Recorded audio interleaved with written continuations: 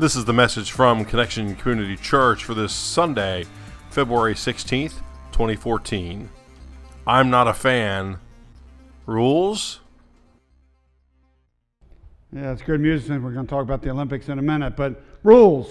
That's what we're going to be talking about this morning as we continue our series, I'm Not a Fan. Good morning, Connection Church. It's great to be together this morning. My name is Carrie Jones. I'm Alan Jones. And we are two sinners who have been saved by the grace of our Lord and Savior Jesus Christ. Would you pray with us, please? God, thank you so much for today, a day that you've made, a day where you knew that each one of us would be here in community and worshiping you. God, I would ask that you would settle all of us in so that we might really be able to tune in to you and what your message would be for us today. Open our ears, open our hearts. We pray this in Jesus' name. Everybody gathered said, Amen. Amen. So who's been following the Olympics? Anybody? Yeah. I've always loved the skiing and snowboarding events, especially the ones that are kind of crazy and dangerous. They got a new event this year called slope style skiing. Anybody seen that yet? That is the wildest thing. These guys come down, they hit these jumps. They go about 100 feet in the air. There's like 3 of these jumps. They go down, they end up backwards. Their skis flip up at both ends because they go frontwards, they go backwards, they go in the air, they do like 4 spins, they do upside down flips. It is the craziest event I think I've ever seen. The USA, first time out, swept the event this year, gold, silver, and bronze. Amen and amen. Yeah. So in his book called Not a Fan by Kyle Idleman, he talks about an Olympian whose name is Matt Emmons. And he participated in the 2004 Summer Olympics, and he was competing in the rifle event. And a really cool thing is that this guy really exists because somebody from the last service said, my son right now is in Colorado training with him. Training. Yeah, we have a future Olympian's mom here in this congregation. Anyway, more about this guy, Matt Emmons. In his final shot of the event, he had the gold medal all but tied up. I mean, he didn't even need to make a bullseye. He didn't even need to be close. All he needed to do was hit the target. That's all he needed to do. Now, the shot that he would have made normally would have been really more than sufficient, but there was one problem. Matt Emmons fired at the wrong target. Something that's really unheard of at that level, that caliber of the sport, of the competition. So he was standing in line 2, but he fired at the target in line 3. So his score for that shot was 0, and instead of winning the gold, he came in 8th place in the competition. That just breaks my heart. I bet it broke his too. You know, that's what happens though to a lot of people who are fans of Jesus Christ. If you ask them if they were a fan or a follower, they'd probably say, I'm a follower. And they'd say that because they are giving it great effort. They are totally desirous for that. They're working very hard. The problem is they aren't really following Jesus. Like Matt Emmons, they are unintentionally focusing on the wrong target. They're following rules, rituals, regulations, rather than Jesus Christ. We see this in Matthew 23. If you have your Bibles or your smartphones, you're welcome to dial that up. We also have the scripture on the screen for the rest of us. Here we find Jesus speaking to a crowd, and in the crowd he includes his disciples, and he talks about this very subject of following the rules and regulations rather than following Jesus. So he focuses on the scribes and the Pharisees.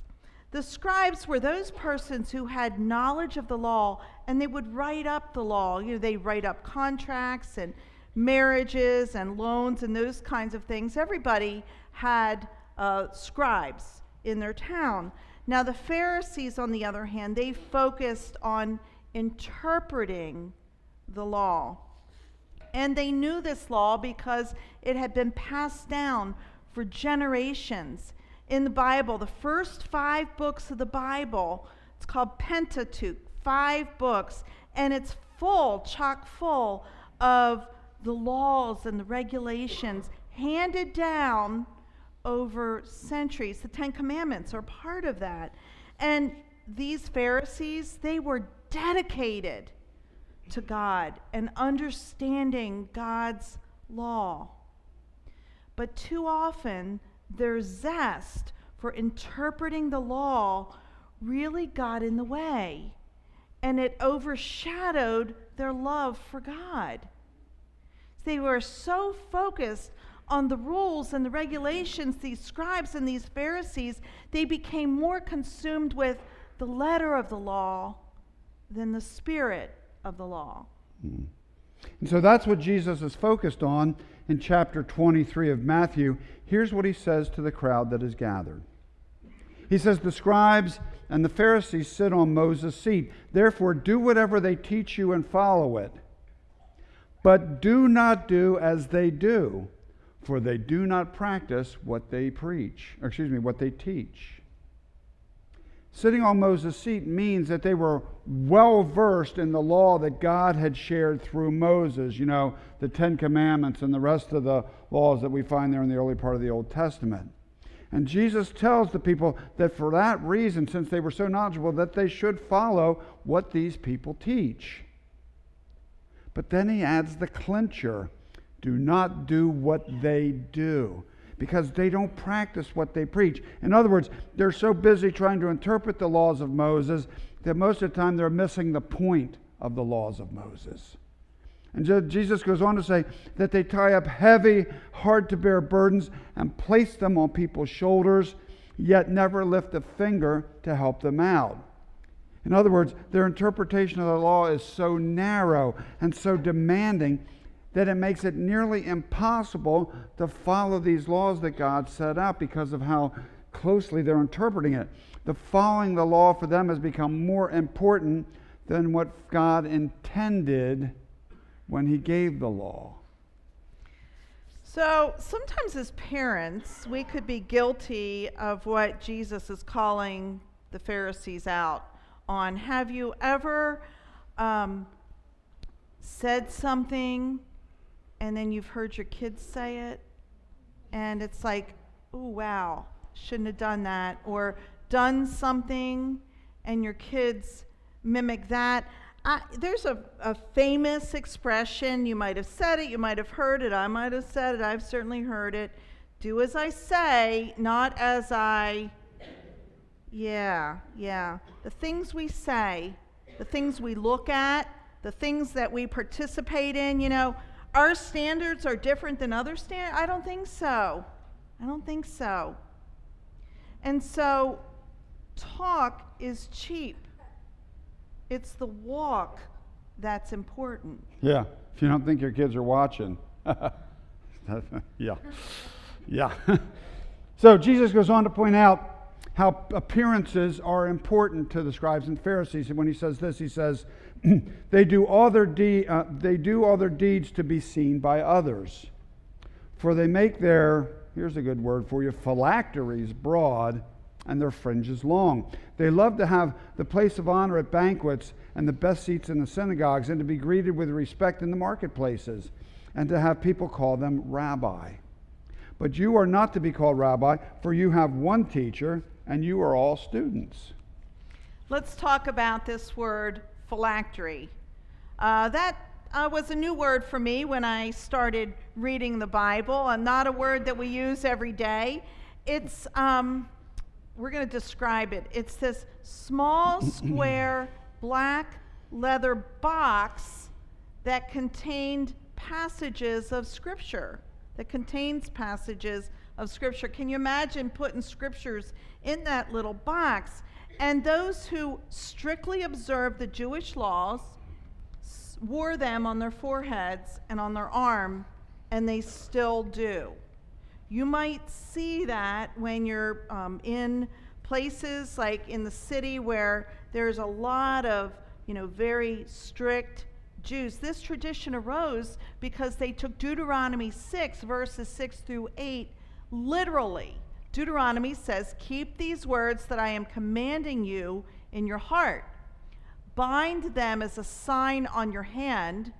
Fix them as an emblem or frontlet on your forehead or between your eyes." Now, can you imagine having a box between your eyes? But that's the point. They needed to put the scripture right in front. That was what was important. It would be tough not to stay focused on it, wouldn't it? In addition, according to scripture passage found in the book of Numbers, chapter 15, verses 38 through 40, the Israelites were instructed to wear tassels or fringe on the corners of their garments, and they usually wore a robe, so it'd be on the four corners of their robe. And so again, these were to be an outward and visible reminder to the wearer to follow God's commandments. You look at that, oh yeah, it's like, we tie a string around our finger, so to speak. Well, that's what these things are, to remind them to stay focused on God. But here's the thing, in Jesus' time, from what we understand, many of the Pharisees were guilty of making the phylacteries larger than necessary. Wow, this isn't enough, it's got to be bigger. And then the tassels longer than, so that they would appear like more pious, more righteous, more focused on God. Jesus knew their hearts, though, and he knew that they were being hypocritical. They were only seeking attention. They wanted people to think that they were more righteous than they really were. So Jesus goes on to share what is commonly known as the 7 woes in Scripture. It's Matthew 23. Now, if you're looking for a whole bunch of encouragement from Jesus Christ, don't go to the 7 woes.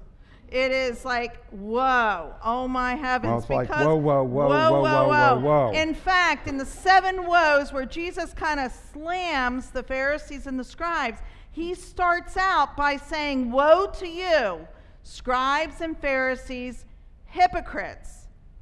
Wow, okay. Then he goes on to point out an example of how they were hypocritical and how they were focusing on minor things rather than something major. For example, let's look at Matthew 23, verse 13. "But woe to you, scribes and Pharisees, hypocrites, for you lock people out of the kingdom of heaven. For you do not go in yourselves, and then when others are going in, you stop them." As Kyle Idleman shares in his book, Not a Fan, the scribes and Pharisees made it difficult for people to realize a relationship with God. They got so caught up in the rules and regulations and interpreted those rules so ridiculously narrow at times that it was nearly impossible for the people to keep those rules, so that not only did salvation become something that was a chore rather than a joy, but it was also something that you earned, so to speak, by following the rules, yet was impossible to make happen because it was virtually impossible to follow the rules as they interpreted them. For example, God had given us the Sabbath, right? The Sabbath day, a day to be kept holy or set apart, to honor God, to realize and remember God's authority in our lives, a day for rest, a day for spiritual renewal. The leaders added so many rules and regulations to ensure that people do no work on the Sabbath, that rather than a day of rest and renewal, it became exhausting trying to figure out, am I allowed to do this or am I allowed to do that? For example, they attempted to define what work meant, so you knew if you were working or not. It became ludicrous. Like, one could not take a bath on the Sabbath. What's that about? If you spilled something on the floor, you couldn't clean it up, because that was construed as work. Here's another thing. You were not to move a chair from one place to another, because that was work. I mean, the list goes on and on. You see the point that we're trying to make, that you get so caught up in these rules that people adhere to this letter of the law, and they've completely missed the intent, the spirit of the law. It really gets crazy when Jesus does healings on the Sabbath day, and they get all upset because he did, quote, work by healing somebody of what was wrong. They, boy, really clashed there. Another example found in Matthew 23 through 24. Here we go. Woe to you, scribes and Pharisees, hypocrites, for you tithe mint, dill, and cumin, and have neglected the weightier matters of the law, justice and mercy and faith. It is these you ought to have practiced without neglecting the others. You blind guides. I love this last one here. Say it with me. You strain out a gnat, but swallow a camel. It's like when he said, get the log out of your own eye before you try to take the splinter out of your brother. You strain a gnat and you swallow a camel. All right, so first of all, tithing is important. It was important then. It is important now. Tithing is giving God the first fruits. It's a thank you note for all that we have. We know it as 10% of everything we bring in. And Jesus is making a point that the scribes and the Pharisees would call for the tithe even in the herbs like cumin and mint and dill, which, okay, everything we bring in needs to be tithed back to God. But he was pointing out that they were so focused on something so small that they were ignoring the bigger issue of justice and mercy and faith. You see where Jesus is going with this? Like, you gotta tithe, that little piece of mint. And they weren't even focused on like the real stuff of the saving message of Jesus. They're not seeing the forest for the trees. And he says that they're so busy straining a gnat out of what they were drinking that they swallow a camel. Well, we like to call this majoring in the minors. Everybody heard of that saying? You're majoring in the minors. And that honestly is easy to do at times. But the problem is when we do that, we end up minoring in the majors, and we really allow the important stuff to fall through the cracks because we're so focused on these little things that we just got to do it this way. And we really neglect the bigger issue. It's so easy to major in the minors, especially with those close to us, maybe our spouse, maybe our children, whatever. I remember back when I was around 18, I was in college, I was living at home, and one of the major conflicts of my father and myself was the length of my hair. He wanted it much longer, and no, I'm kidding. It was always, Alan, you need a haircut. Why? Back and forth. And then one day, it's like a miracle. He said, Alan, I'm not going to say another word about your hair. You can let it grow down to your... He'd just leave it there. Well, you can let it grow as long as possible as you want. I'm not going to say another word. Whoa, if I could have done a cartwheel, I would have. But it seemed strange kind of out of the blue, and I found out later what had happened. Apparently he'd had a conversation with my mother. And I'd always tried to do what the right thing. I didn't get in a lot of trouble, in other words. And my mother, I think, had said, okay, Bill, my father's name, Bill, other than his hair, is there, huh? Beal. If Rhonda Ray was talking to him. Beal, is anything other than his hair, is there anything else about Alan that's really bothering you, or troublesome, upsetting? He said, well, no. And she said, okay, well, of all the things an 18, 19-year-old could be doing wrong, if the hair is the only problem, she tried to put it in perspective. And so then he came to say that, he stopped, at least on my hair, majoring in what I considered a minor. I have to give him credit. He never mentioned my hair again, and it got down to my pocket. It got very long. In fact, when I finally did cut it, and I know he still didn't say anything because he had said he wasn't going to say anything about my hair. But he stopped majoring in a minor. And that's something we could all take a lesson from. And that's a lesson I need to remember too. As a parent, I get caught up in the hair thing, and Alan says, remember what my mom and dad said? I'm like, okay. So, all right, Jesus isn't saying, his hair was longer than mine, by the way. It was really interesting. Anyway, Jesus isn't saying here. It's a little thicker and a little browner too. Yeah. He's not saying here that rules are not important.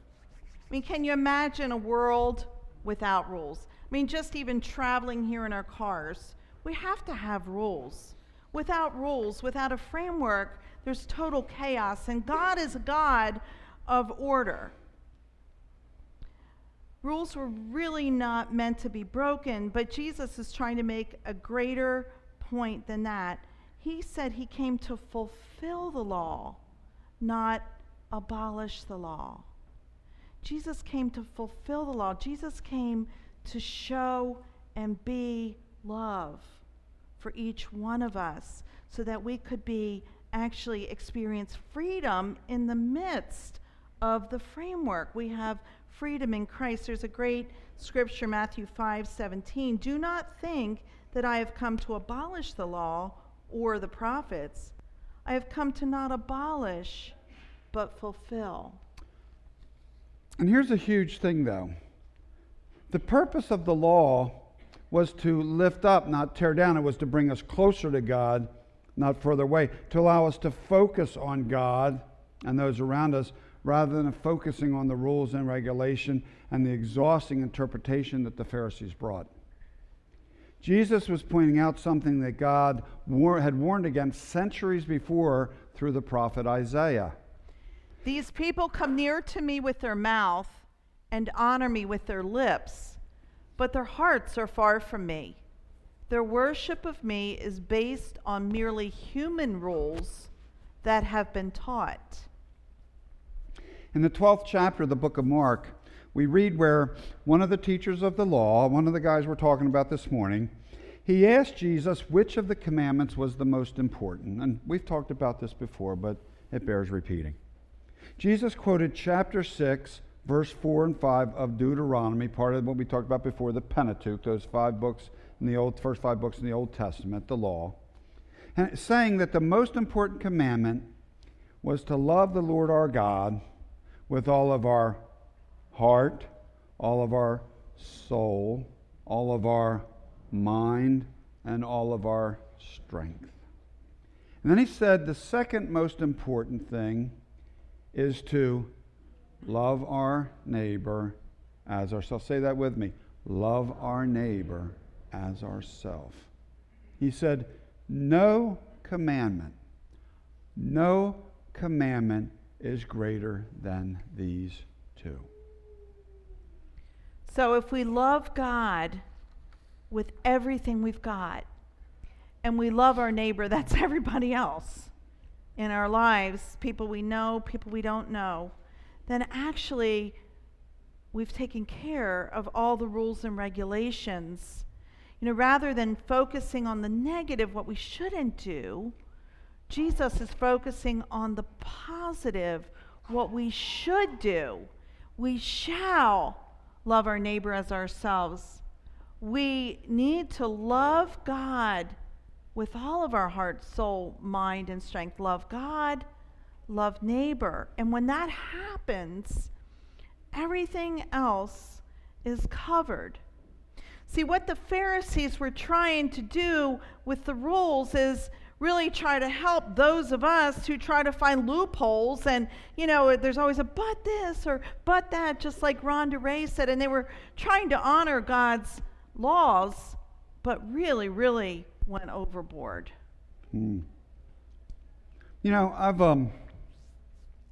I've always been, as I said about when I was 18, I've always been pretty much of a rule follower. Sometimes I push them pretty hard, but I've always been pretty much a rule follower, except for the occasional exceeding the speed that's been posted, or the ever challenging parent-imposed curfew time when you're in your late teenage years. But pretty much I've tried and tried to be good, tried to do what was right, follow the rules that I learned at home and at church. I was familiar with the Ten Commandments. I tried to comply best I could. I knew what most of us are taught as kids.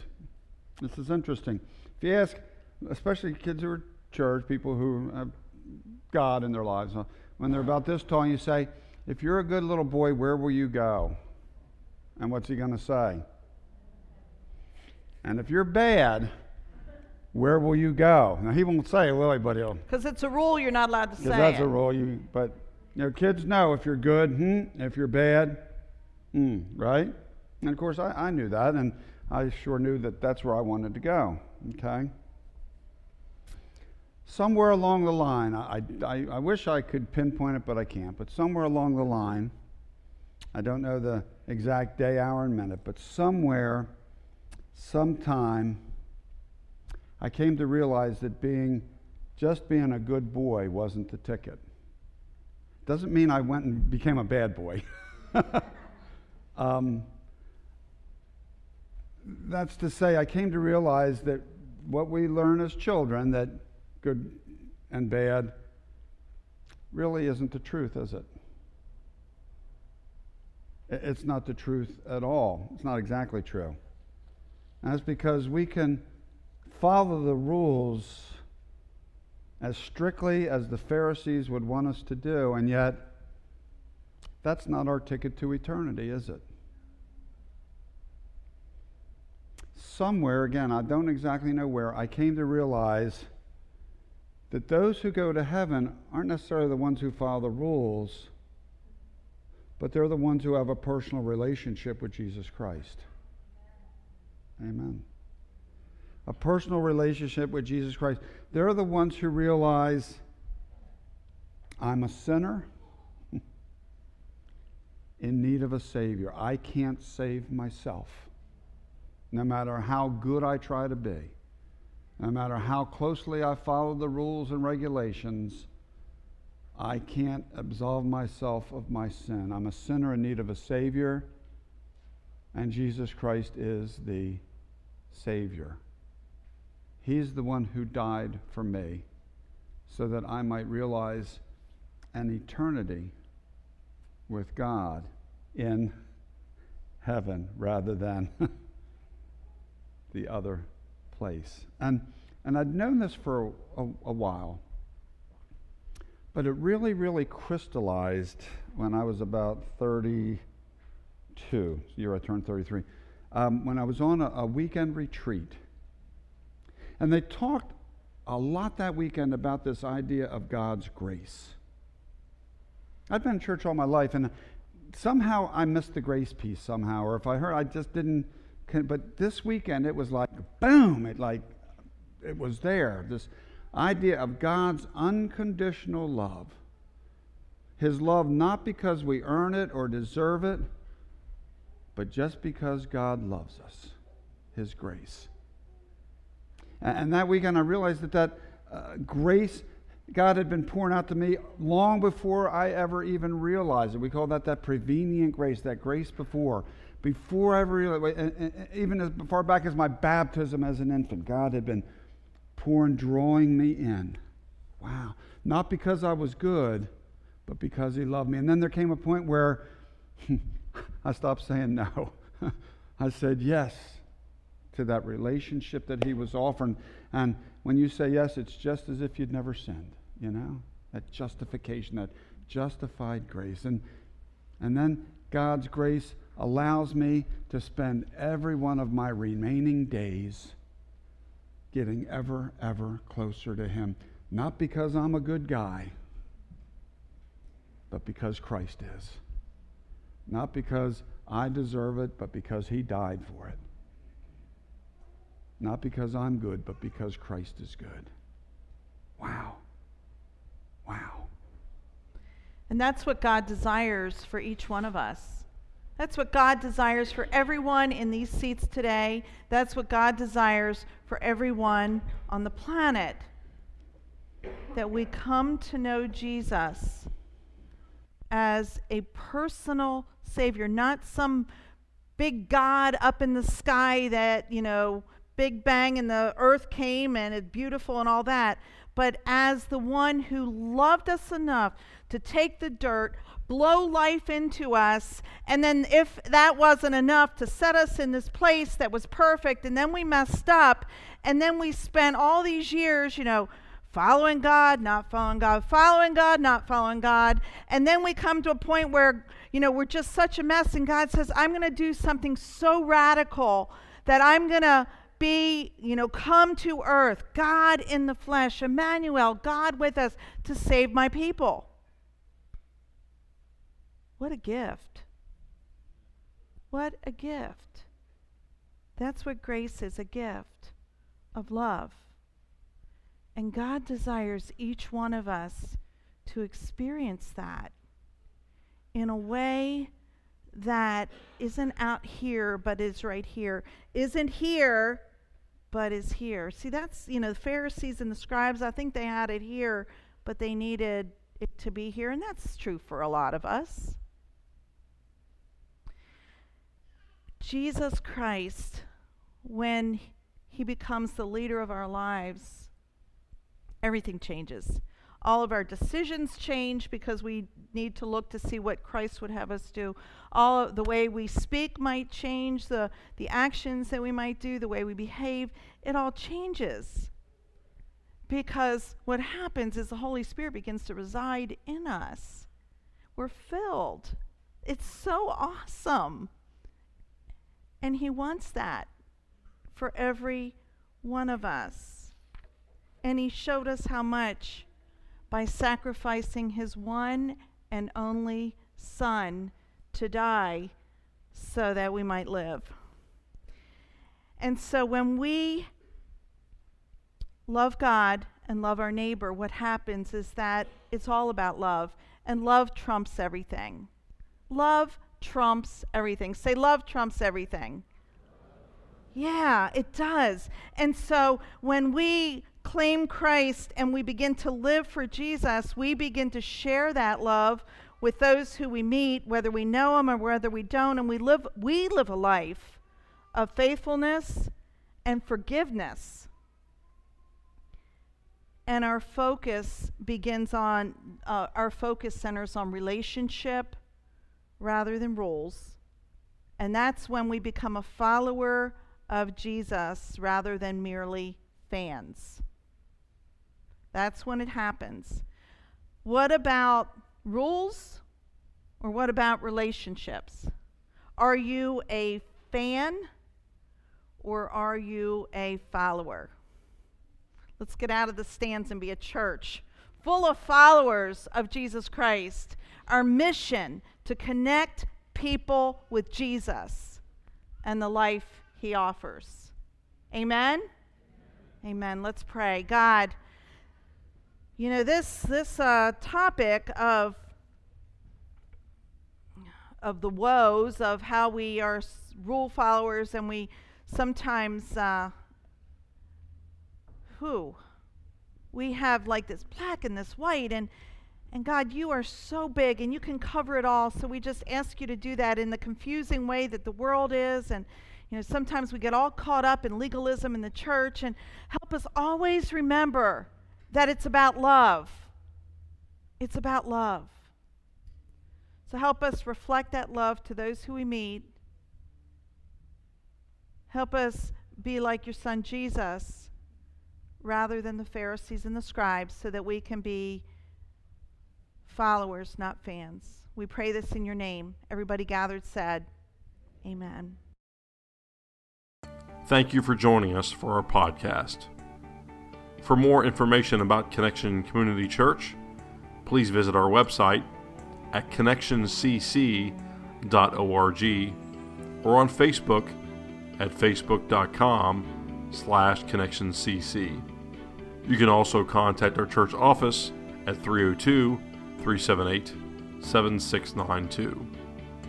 Connection Community Church, connecting people with Jesus and the life he offers.